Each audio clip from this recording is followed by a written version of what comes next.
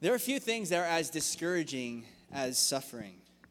And many of us know what it's like to go through a period of time in our lives where we're hurting. All of you guys, at some point, whether it's through guilt and you're suffering because of the sin that you've committed, the bad things you've done, and you're suffering on the inside, or maybe it's a circumstance. Somebody in your family is hurting. Somebody is sick. Or maybe it's what people have done to you. Someone has sinned against you, has done something wrong. All kinds of different reasons why we suffer in this life. And the problem with that is that as you suffer, oftentimes you feel like there is no hope. It's oftentimes when the people of God are suffering that we begin to ask the question, why does God allow us to suffer? And if God allows us to suffer, could it be the case that God does not care? Maybe he's abandoned us. And the longer a period of time it is that you suffer, the more and more that you feel like there is no hope. I think about 5 years ago, in 2010, in Chile, there were a group of coal miners who were stuck underground for 69 days. I got to watch them get rescued on live television. But they were buried deep beneath the earth. 33 people were trapped 2,300 feet underground and almost 3 miles away from the mine's entrance. And so they were underground for 69 days. Imagine what that's like to feel after not just a month, but 2 months and more than that of being trapped underground, wondering if there will ever be a time when you see the sun again. And suffering can feel like that. It can feel like there is no way out, and all you are left to do is to suffer for the rest of your days. It can be a hard thing. But imagine you received a letter. In the midst of all your suffering, in the midst of your hardship, let's say that you received a letter, and it said on the address, addressed to current resident. So it didn't have your name, but it said current resident. And then you found out as you opened the letter that it was about car insurance. How many of you pay for your car insurance? Probably none of you, right? Teenagers, at least. Frankie's like, I do. Most of you probably don't pay for car insurance, so what would you do with that letter? Would you treasure it? Would you read it 5 times? Treat it like a love letter? You smell it? Smell the perfume of whoever sealed that envelope and mailed it to you? You probably wouldn't do that. You would probably take that letter and toss it. Why? Because you feel like that letter has nothing to do with you. And so you cast it aside. It has no relevance to my life. Oftentimes, the books and stories we find most inspiring are the ones we feel like we connect with. Isn't it true? Especially as a young child, didn't you fantasize about what it's like to be Superman, Batman, to be in your bat cave, and you would daydream, and the things that you would think about oftentimes is that you were the superhero of your world. Or maybe not even that. I mean, think about the Star Wars movie. I think what makes those things so inspiring to us is that even though we can't relate with the lightsabers, even though we can't relate with the aliens and going out into outer space, all of us can relate with the concepts of good versus evil and wants to be the hero of our story. And so many children and many adults today still dress up, act as if they are one of the characters in the story. And even if you do that, even if you're so wrapped up to the story and you imagine what it's like to be on the dark side, or you imagine what it's like to be a rebel, and you fantasize of what it's like to be a character in the story, at some point you have to grow up and know and admit that that is not reality. At some point you have to admit that that is playtime, and now it's time to live your life in the real world. However, it is not that way with the Bible. You see, with the Bible, it's a story. Yes, but it's more than a story. In fact, the divine author, when he was writing it, had you in mind. So although in Star Wars and in everything else, we read these stories and it's immature for us to act them out, actually, in the Bible, because God had you in mind, you are supposed to, instead of transform yourself into a character inside the story, you're supposed to have your character transformed so that you come out and live out your role in this life. So as a Christian, your job is to receive a letter and recognize that this is a living letter that's written to me. And oftentimes when we miss out on the point of the Bible is when we forget that this is God's letter to us. And we are, just as these people are, in 1 Peter, the people that this was originally written to and addressed to, we too can act out the things that were here, placed here, to encourage a discouraged church. For people that are suffering, here's a letter that's living, that's powerful, that gives us hope for sufferers. In fact, in Romans chapter 15, verse 4, it says about the scriptures that for whatever things were written before were written for our learning, that we through the patience and comfort of the scriptures might have hope. Think about that. It says right there in that verse in Romans 15:4 that the reason why the Bible was written, these things were written for our learning so that we would have steadfastness, patience, in other words, so that when you're in that trial, when you're suffering, you can keep going. You'd have comfort so that when you're discouraged, it brings you encouragement. And you also have hope when you are in the midst of despair. So thinking about those things, we have to ask the question, before we read this letter, who is the author of this particular book? Who is he writing to? And what was its purpose? Well, the book of 1 Peter was written obviously by Peter the apostle. It says that right there in the first verse, that Peter is an apostle of Jesus Christ. Who's it written to? It is written to mixed Jewish converts that were dispersed in Asia Minor. What was its purpose? Well, later on in chapter 4, verse 19, it says, "Therefore let those who suffer according to the will of God commit their souls to him in doing good as to a faithful Creator." That's a summary verse right there. In other words, we suffer, and when we suffer, we do the right thing regardless because we're committing ourselves to a faithful Creator. And so because we commit ourselves and we're doing good, we entrust the person who made us. So, what's really interesting about this, that Peter wrote this book, is that Peter was the very person who denied that suffering was a part of God's plan. It's ironic, isn't it? Think about when Peter was talking to Jesus. And Jesus, Matthew chapter 16, he said he must go to Jerusalem and suffer many things. And what did Peter say? Do you remember? He said, "Far be it from you, Lord, this shall not happen to you." It actually says that Peter took Jesus aside and began to rebuke him. You want to be one of those people rebuking Jesus? Jesus is saying, "I must suffer." And Peter's like, "Oh, man," pulls him aside, says, "We have to talk," sends him a text message, "We need to talk today." And then Jesus is like, "Oh gosh, one of these conversations." Pulls him aside, says, "Jesus, I know you're like this suffering thing, like that can't happen. Far be it from you, Lord, that these things would happen to you." And what did Jesus say to him? "Get behind me, Satan." Like if there's anything that you could say that's pretty messed up, that's got to be it. Peter, he didn't believe in suffering. When things got hard, what happened? He died a martyr? No, he denied Jesus. So what's really, really interesting about this, the fact that Peter's writing a book about suffering, is that God taught Peter the true meaning of suffering. Did you know?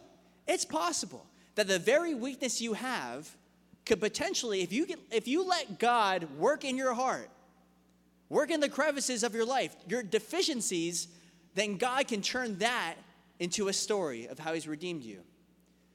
When you feel like you're deficient and you're weak, that's an opportunity for God to show himself strong on your behalf. And just like Peter didn't believe in suffering and he was a coward, he was turned into someone who was as bold as a lion.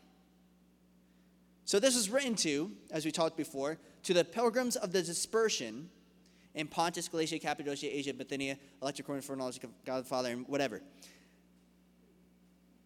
These are pilgrims, Christians that were scattered in Asia Minor. These Christians during this time, as they were scattered, Asia Minor, these major Roman provinces that are listed were among this Asian trade route. And so Christians in the early days, as you know, were being persecuted for their faith. It wasn't a popular thing to be a Christian. And so because of that, churches were growing, people were sharing the gospel, people were getting saved in all these different churches in all these different areas. But as they were scattered abroad, they were each individually persecuted and began to become discouraged. One of the natural things about Christianity is that we're all going to be spreading the gospel. And as we spread it and people get saved, sometimes you feel alone because you are dispersed. But you know, Jesus said that we are the salt of the earth. We are to preserve the earth. We are to flavor the earth. We are to be the salt of the entire world. And in order for salt to be effective, it needs to scatter. Just like you don't pour your salt on one concentrated point on your food, salt needs to scatter over the entire object in order to maximize its effect. And so Christianity spread, so did the church, and it was so easy for them to become discouraged. You too, as you know, you're in youth group.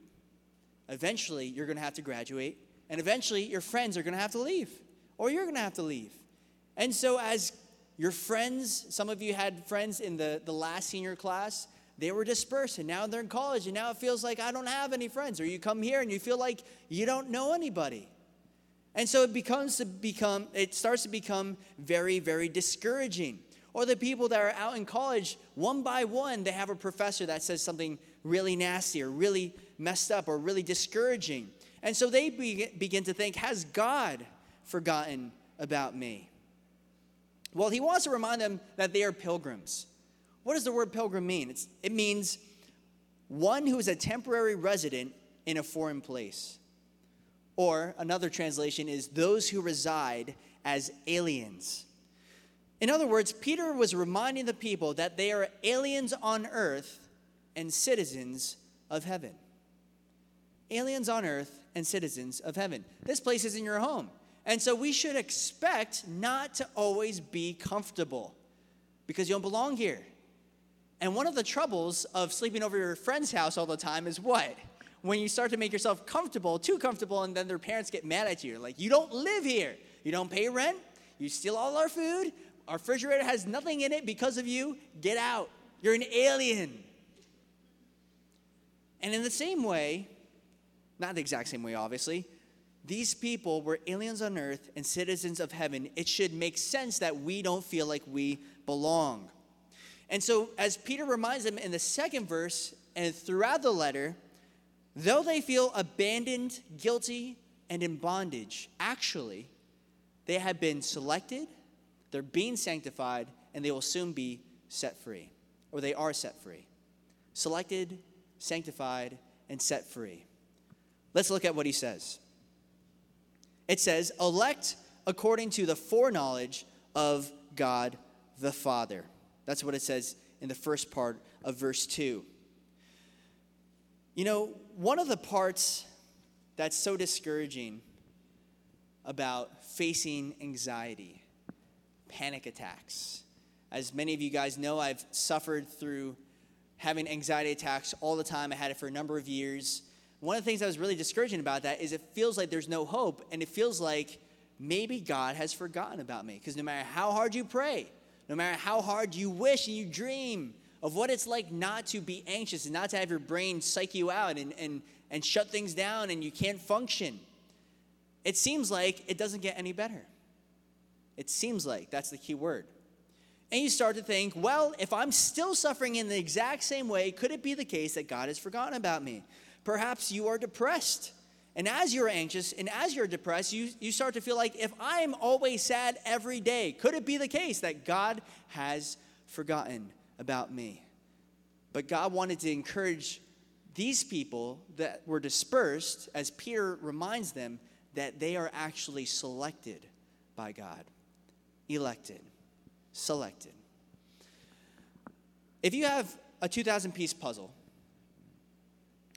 and you're putting it together with all of your family, and you lay it out on the table, and you're putting it together piece by piece by piece, and it takes you in like weeks, of just getting down together with your family and putting those pieces together, and you have 1,999 pieces of that puzzle put together, do you look at your family and say, oh, man, that's good enough, let's walk away? It would drive you insane. Where's that missing piece? It would drive you insane because you want the puzzle to be complete. It's not enough that there's 1,999 pieces in place. You can't help but focus on the one that's missing. Did you know that the Bible says that Jesus leaves the 99 sheep to chase after the one that's lost? If a man loses a coin in his house, won't he search the entire house to find that lost coin? You see, it doesn't matter how many people there are in this youth group, how many Christians there are in the world. If you are missing in the family of God, don't you think God cares? And don't you think that God knows? Don't you think we hurt? If you decide that I'm just going to go off and do my own thing and forget everybody else, I want to live my life the way that I want to, don't you think that people do miss you and do realize that? I can't even tell you how many nights it just bothers me because I'm always thinking, who are we missing? And listen, if you're just going to another youth group or you're plugged in another church, that's awesome. We want you there. That's great. But if you're a person who's hurting and you've left just because you feel no one cares, you need to know that you have actually been selected, handpicked, chosen by God. And you have a purpose and you have a calling on your life. The word elect just means chosen. Isaiah chapter 49, verse 15, God says this: "Can a woman forget her nursing child and not have compassion on the son of her womb? Surely they may forget, yet I will not forget you," God says. Even if a mother could forget about her nursing child, just leave her baby and completely forget she even has a baby, which would be unnatural, he says, even if that were possible, I will not forget you. Think about this. Does an artist who wants to create a work of art select their instruments arbitrarily? In other words, do they just take whatever instruments in front of them? No. When they create a painting, when they create a piece of art, they handpicked each instrument they're going to use: charcoal, oil paints, whatever it is, so that they can create this work of art that they have planned. It's the same way with God.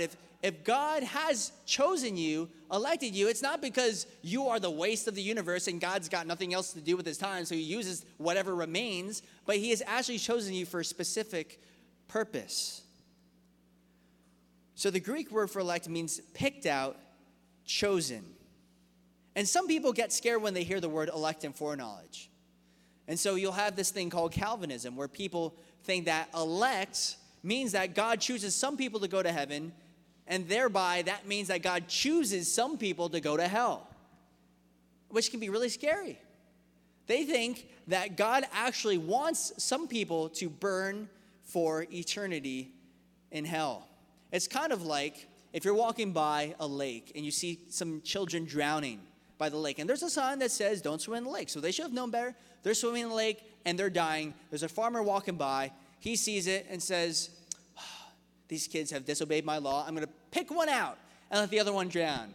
And then we're looking at the farmer saying, isn't it nice that the farmer saved one of them even though they didn't deserve it? That is not what it means to be chosen and elect. Regarding foreknowledge, often what people think is God knows the future, and because he knows the future, everything is set in stone, including your free choices. And so if God knows what you're going to do tomorrow, you have no choice over what you're going to do tomorrow. So it's locked in. So if you're going to sin in the future, it's locked in and you can't help it. And so people get discouraged when they hear these things. And so what happens is a lot of these Calvinists that believe that, and listen, they're in the family of God. We love them too. But when they hear that, sometimes Calvinists will hijack biblical terms like election, predestination, foreknowledge, and then they'll say things like, you don't believe in the doctrine of election? You don't believe in predestination? But they're defining it in their own subtle way. So then we'll be like, oh, well, I don't believe in predestination, talking about what they define as predestination. And they'll say, well, you don't believe in the Bible, because it says right there, elect according to the foreknowledge of God. Now what do you do with that? Well, no. There is actually things that really are important to understand when it comes to these doctrines. Norman Geisler, who's a theologian, says this, that God never predestines anyone contrary to their free will, but elects only those he foreknew would accept his saving grace. So in other words, when God chooses you, that's because it's according to his foreknowledge of what? The foreknowledge that you would choose him. So it's not forcing you to do anything against your will. It's knowing that you're making a choice, he chooses you first. If there's a guy who has an opportunity to get married and he has two women that he loves equally, hypothetical scenario, okay, this is completely hypothetical, loves two women equally, and somehow in his foreknowledge, knowledge of the future, knows that one will say yes and the other will say no. He asks the one to marry him, the one he knows will say yes. Does that mean that her yes was forced? Or does that mean that she had no control over her decision? No, it means that he chose the one he knew would say yes. I do it all the time. I only ask girls out on a date that I know will say yes because I don't want to be rejected again. I'm kidding. It's a joke. I don't ask anybody out on dates ever. Another example would be if you were watching a replay with your friends. Let's say that you're watching the World Series from last year and you already knew what happened, but your friend's never seen baseball in his life. And so you're saying like, oh, he's going to swing the bat there and he's going to hit a home run here. And your friend's like, oh my gosh, you must be controlling these people. No, he just knows what's going to happen. But just because he knows what's going to happen doesn't have any bearing on whether or not these people are freely making their decisions. So, that being said, have you ever thought about what it must have been like to hear Jesus tell Peter that Peter would deny Jesus? Can you imagine? Since God does know the future and knows your free choices, wouldn't it be kind of weird to hear, imagine talking to Jesus. And Jesus says to you, hey, listen, I love you, but you're going to deny me in front of everybody 3 times tonight. Good luck. What do? You tell Jesus, you're wrong, Jesus. It's not going to happen. He's God. He's always right. So does that mean that you're forced to deny him? Put yourself in Peter's shoes. How would that have felt? That you don't have free will. Now you're stuck. Now you have to deny Jesus. Does that mean that Jesus is like forcing him to deny him? This whole thing just gets really, really confusing until you realize that the fact of the matter is that Jesus knew Peter better than Peter knew himself. And so when Peter says, I would never deny you, Peter is working on the background information that he's always a good person and he'll never fail, when Jesus knew the situations in which Peter would fail. You know, I can have self-confidence, I can have pride, but I don't know where the areas could be where I would fail, where I would fall. I don't know what situation would come about. Hopefully it wouldn't be like a situation where someone's coming up to me and says, hey man, I'm going to give you a bag of drugs, here you go, and then I'm going to start doing drugs. I don't think that's going to happen. But God knows the instances in which I could fail, and this is where we can be encouraged by the doctrine of election and foreknowledge, because since God knows what you're going to do in the future, he can protect you in the future. In fact, that's exactly what God does. God sovereignly works anticipating our future failures. Because you see in Luke chapter 22, Jesus says to Peter, Satan has asked to sift each of you like wheat, but I have pleaded in prayer for you, Simon, that your faith should not fail. So when you have repented and turned to me again, strengthen your brothers. So it's kind of like this. Let's say that there's a father who's teaching his son how to ride a bike. And in his foreknowledge, he knows his son is going to fall off that bike as he begins to ride. And because of that, he plans ahead that he will catch him when he does fall. Your heavenly Father knows where you will fail, and because of that, he can anticipate your future failures and work sovereignly to protect you. So this is where a correct understanding of the doctrine of election can actually encourage us, not discourage us. Secondly, this is the other thing that he can encourage us in. It's our responsibility to commit ourselves to God, and it's his responsibility to keep us. Because think about it. If you didn't believe that God chooses you, then what? you could lose your salvation. I guess it could be the case that you're living your life and you don't know. Maybe you're saved, maybe you're not saved. Maybe you're going to stay saved, but who knows? You see, it could be really, really distracting. And it could be really, really discouraging. Because as you live your life, let's say that you commit a big sin and you stumble and you fall. What now? Could it be the case that you'd never come back to the Lord? Well, no, because the Bible says in John chapter 10, verse 28, I give them eternal life, and they will never perish, and no one will snatch them out of my hand. See, it's God who gives eternal life, and if he gives you eternal life, and he's in your hand, no one is strong enough to rip you from his grip. So that's where we can have the confidence. Thirdly and finally, regarding a doctrine of election, it says, or my notes say, not it says, since God knows our future, we can be confident that he's preparing us for our future. And that's what he does with the disciples all throughout the Bible, all throughout the New Testament, is he says, these things I've said to you so that you would not be made to stumble. And he warns them about the future. It's going to get intense. It's going to be hard, but don't worry, I will be with you. God is always preparing us for our future if we're willing to be trusting in him.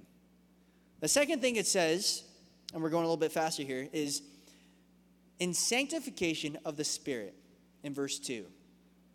Sanctification, what does that mean? It just basically means purification, that you're being made more and more like Jesus. And you see, here you have the work of the Trinity. The Father elects, the Spirit sanctifies, and the Son, by his blood, gives you the power to obey. And so sanctification is all about becoming more and more like Jesus. And the Holy Spirit gives us the power to bear the fruit of the Spirit. What's the fruit of the Spirit? You guys know. Love, joy, peace, patience, kindness, goodness, faithfulness, gentleness, and self-control. All those things are made possible by the Spirit. If you don't have the Spirit, it's impossible to do the works of the Spirit. In other words, you're only going to obey God or do his commands or do whatever his laws dictate if it helps you out. And isn't that kind of the mentality of our world today? Is do whatever feels good, whatever benefits you, whatever makes you happy. Well, the difficulty with that is, what if my happiness costs somebody else their happiness? What if I'm happy when you're sad? What if I'm happy when you're not around? You see, whereas the world says, do what makes you happy, the Bible says, do unto others as you would have them do unto you. The Bible completely reverses it. And what you realize is it's impossible to serve other people without having some selfish motive in it. And people debate with this and be like, oh, no, I do things for the poor and I don't care. But you do it because it makes you feel good. Whereas the Bible calls us to die to ourselves, which is only possible if we have someone else living inside of us, Jesus and his Holy Spirit. As the Spirit sanctifies, we become more and more like our Maker. If you flip over to chapter 2, verse 9, it says this. You can just flip the page. It says, you are a chosen generation, a royal priesthood, a holy nation, his own special people, that you may proclaim the praises of him who called you out of darkness into his marvelous light, who were once not a people, but are now the people of God, who have not obtained mercy, but have now obtained mercy. You see, the Holy Spirit enables you to be people that are so countercultural. If you really want to be a rebel in this life, follow the Lord, because everything he calls us to do is completely against the mentality of this world. It's contrary. It won't be the things that you naturally want to do. But as God selects you, you start to stand out in this wicked generation as people that truly have a living hope, because our hope is the living person of Jesus Christ. And by his living hope, we can truly put death to despair, because since despair means living without hope, we can have someone who teaches us all things and guides us, because God himself is living inside of us. The Holy Spirit is the paraclete in the Greek, which is our advocate, the helper. Wayne Grudem, who's a commentator, says this: the unseen, unheard activity of God's Holy Spirit surrounds them almost like a spiritual atmosphere in which they live and breathe, turning every circumstance every sorrow, every hardship into a tool for his patient, sanctifying work. I just love how that's said. You see, if you have the Holy Spirit, it's like you're never truly alone. Anywhere that you go is an opportunity for God to use you and to see his power in your life. And even in the midst of suffering, you can see him turn sorrow into joy if you're willing to submit to his sanctification and allow him to change your life. The last thing in being selected, sanctified, now we are set free. For what? It says in the latter part of the verse, for obedience and sprinkling of the blood of Jesus Christ. In other words, the Spirit gives us power to obey God's commands. Which is interesting, isn't it? The Spirit gives us power to obey God's commands. But isn't it true that there are certain sins that it seems impossible to shake off? Doesn't it seem the case that there are particular sins that we always seem to struggle with? Maybe you're here today and you've been struggling with lust for a really long time. Or maybe you've just been trying to set good habits and it's never happened. You try to read your Bible, try to pray, it just never happens. And it feels like you're in bondage to sin. It doesn't feel like you're free. It feels the opposite of freedom.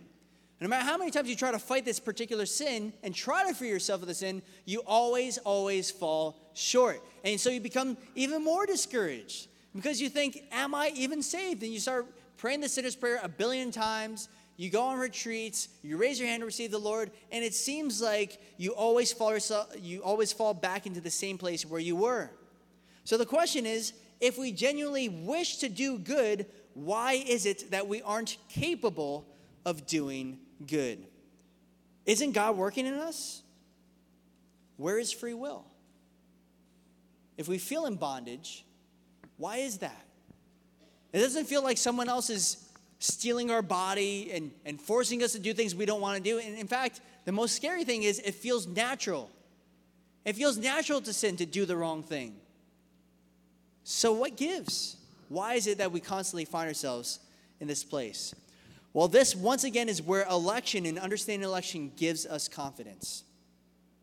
Jesus says in John 15:16, you did not choose me, but I chose you and appointed you that you should go and bear fruit, and that your fruit should remain, that whatever you ask the Father in my name, he may give you. The fruit he's talking about there is the fruit of obedience, along with joy and other things. But the ability to obey God's laws is actually the responsibility of God and his empowering. See, oftentimes we got this backwards. We think that church is about behavior modification. You come here, you feel bad about certain things, you leave, and you're trying to fix your behavior. That's absolutely contrary to what God wants you to see and wants you to do with your life.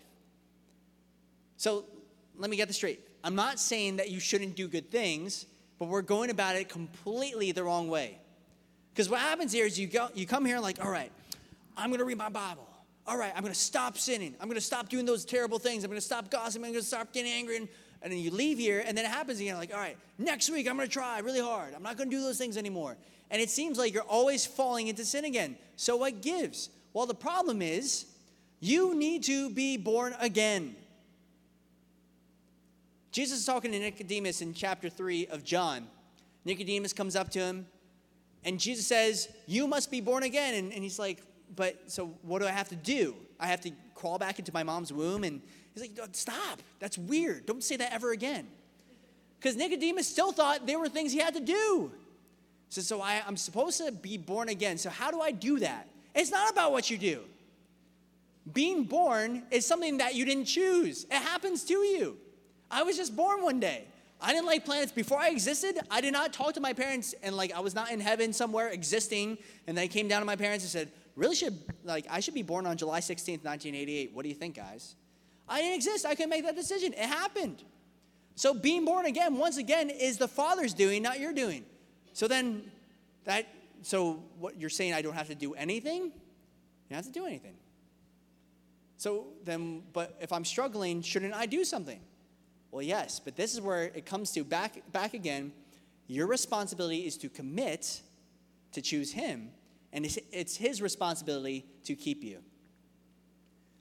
So very simply this. If you're worried, well, am I chosen? Do I know if I'm chosen? Choose God. Well, I don't want to choose God. Then you're probably not chosen. But I want to choose God. Then choose God. If you choose God, then he's chosen you. It's almost like you plan to walk into a building. You're walking into an office building and you see a door and you walk in and there's a giant party in this room. You're like, wow, what's all this stuff for? And why is this giant party and there's all these people here? And then you look at the back of the door, it says chosen before the foundations of the world. See, God knows the decisions that you're going to make, but you still have the responsibility to choose him and let him do the work. Also in the book of John, it talks about the guy who was paralyzed for over 30 years at the pool of Bethesda. You know the story, we went through it in the Leap of the Dark series, but I'll remind you in case you weren't here. Paralyzed man sitting at the pool of Bethesda because there's a rumor going around that an angel would stir up these waters in this pool, and whoever got in first got healed. That's messed up. Most people think it probably wasn't true. It's probably a rumor. But can you imagine if that was true? Here's a crippled guy who's laying on the side of the road, waiting in line to jump into the pool to get first, but he can't even walk. So he's there for over 30 years because he tries to get him first, but he has no one to pick him up and throw him into the pool to get healed. It's a picture of what religion is. Religion says, do your best, get in first, beat everybody else, be perfect. And by the way, you can't walk.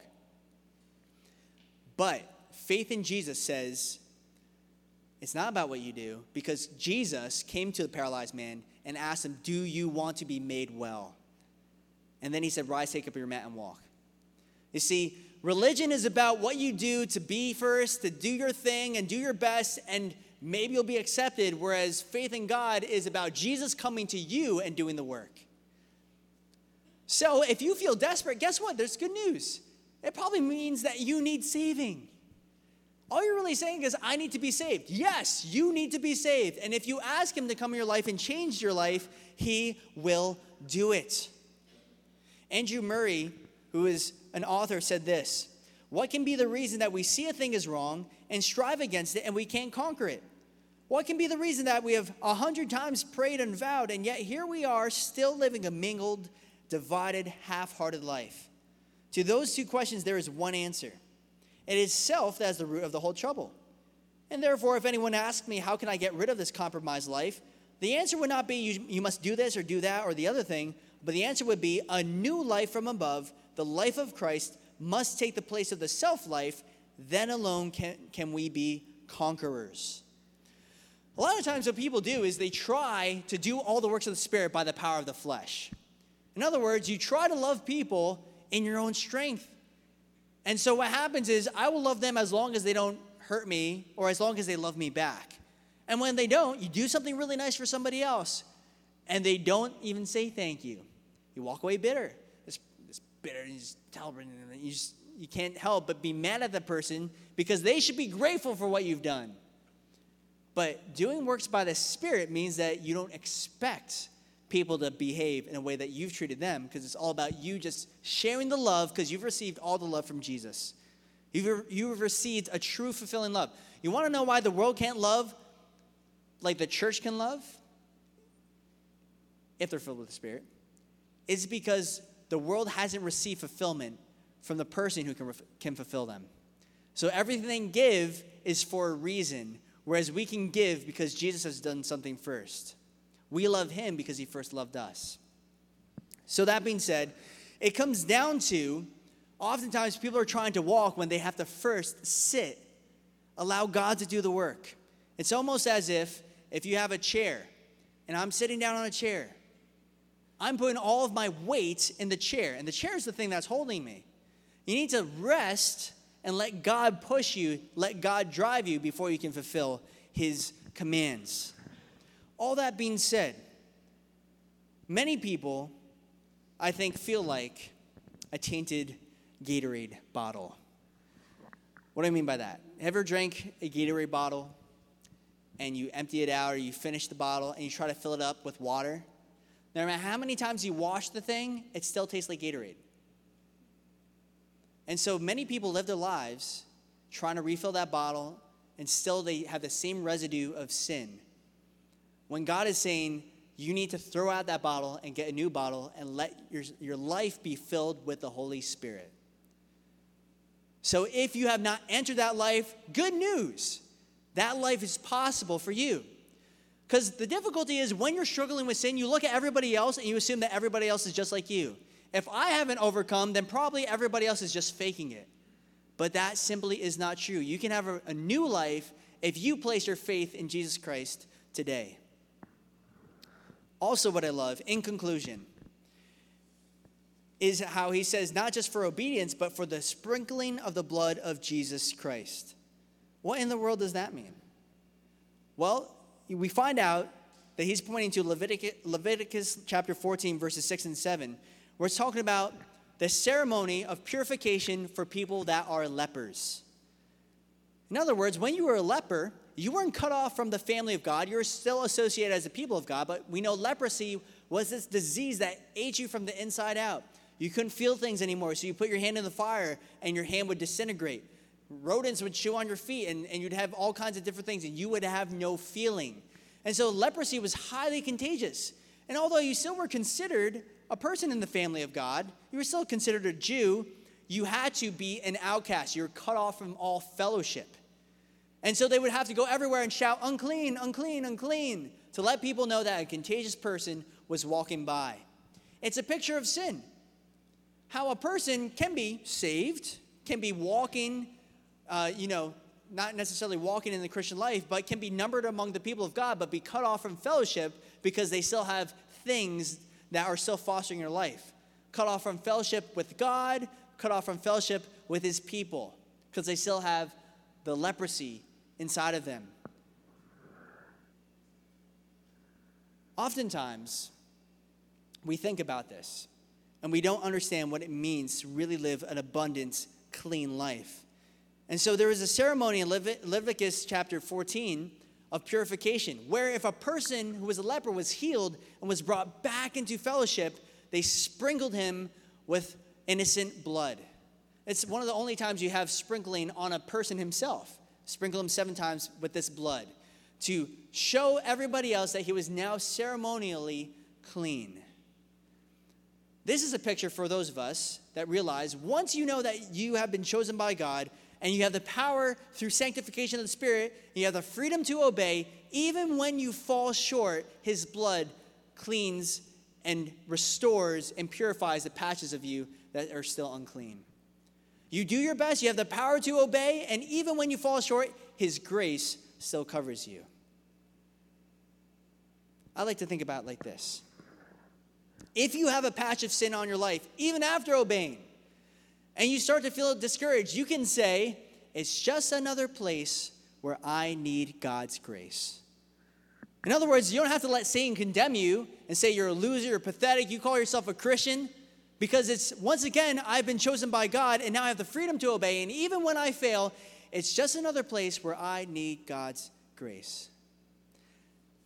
Maybe you've been taking a step of faith, and you feel all alone, and you're in a different place. There'll come a day when you're dispersed.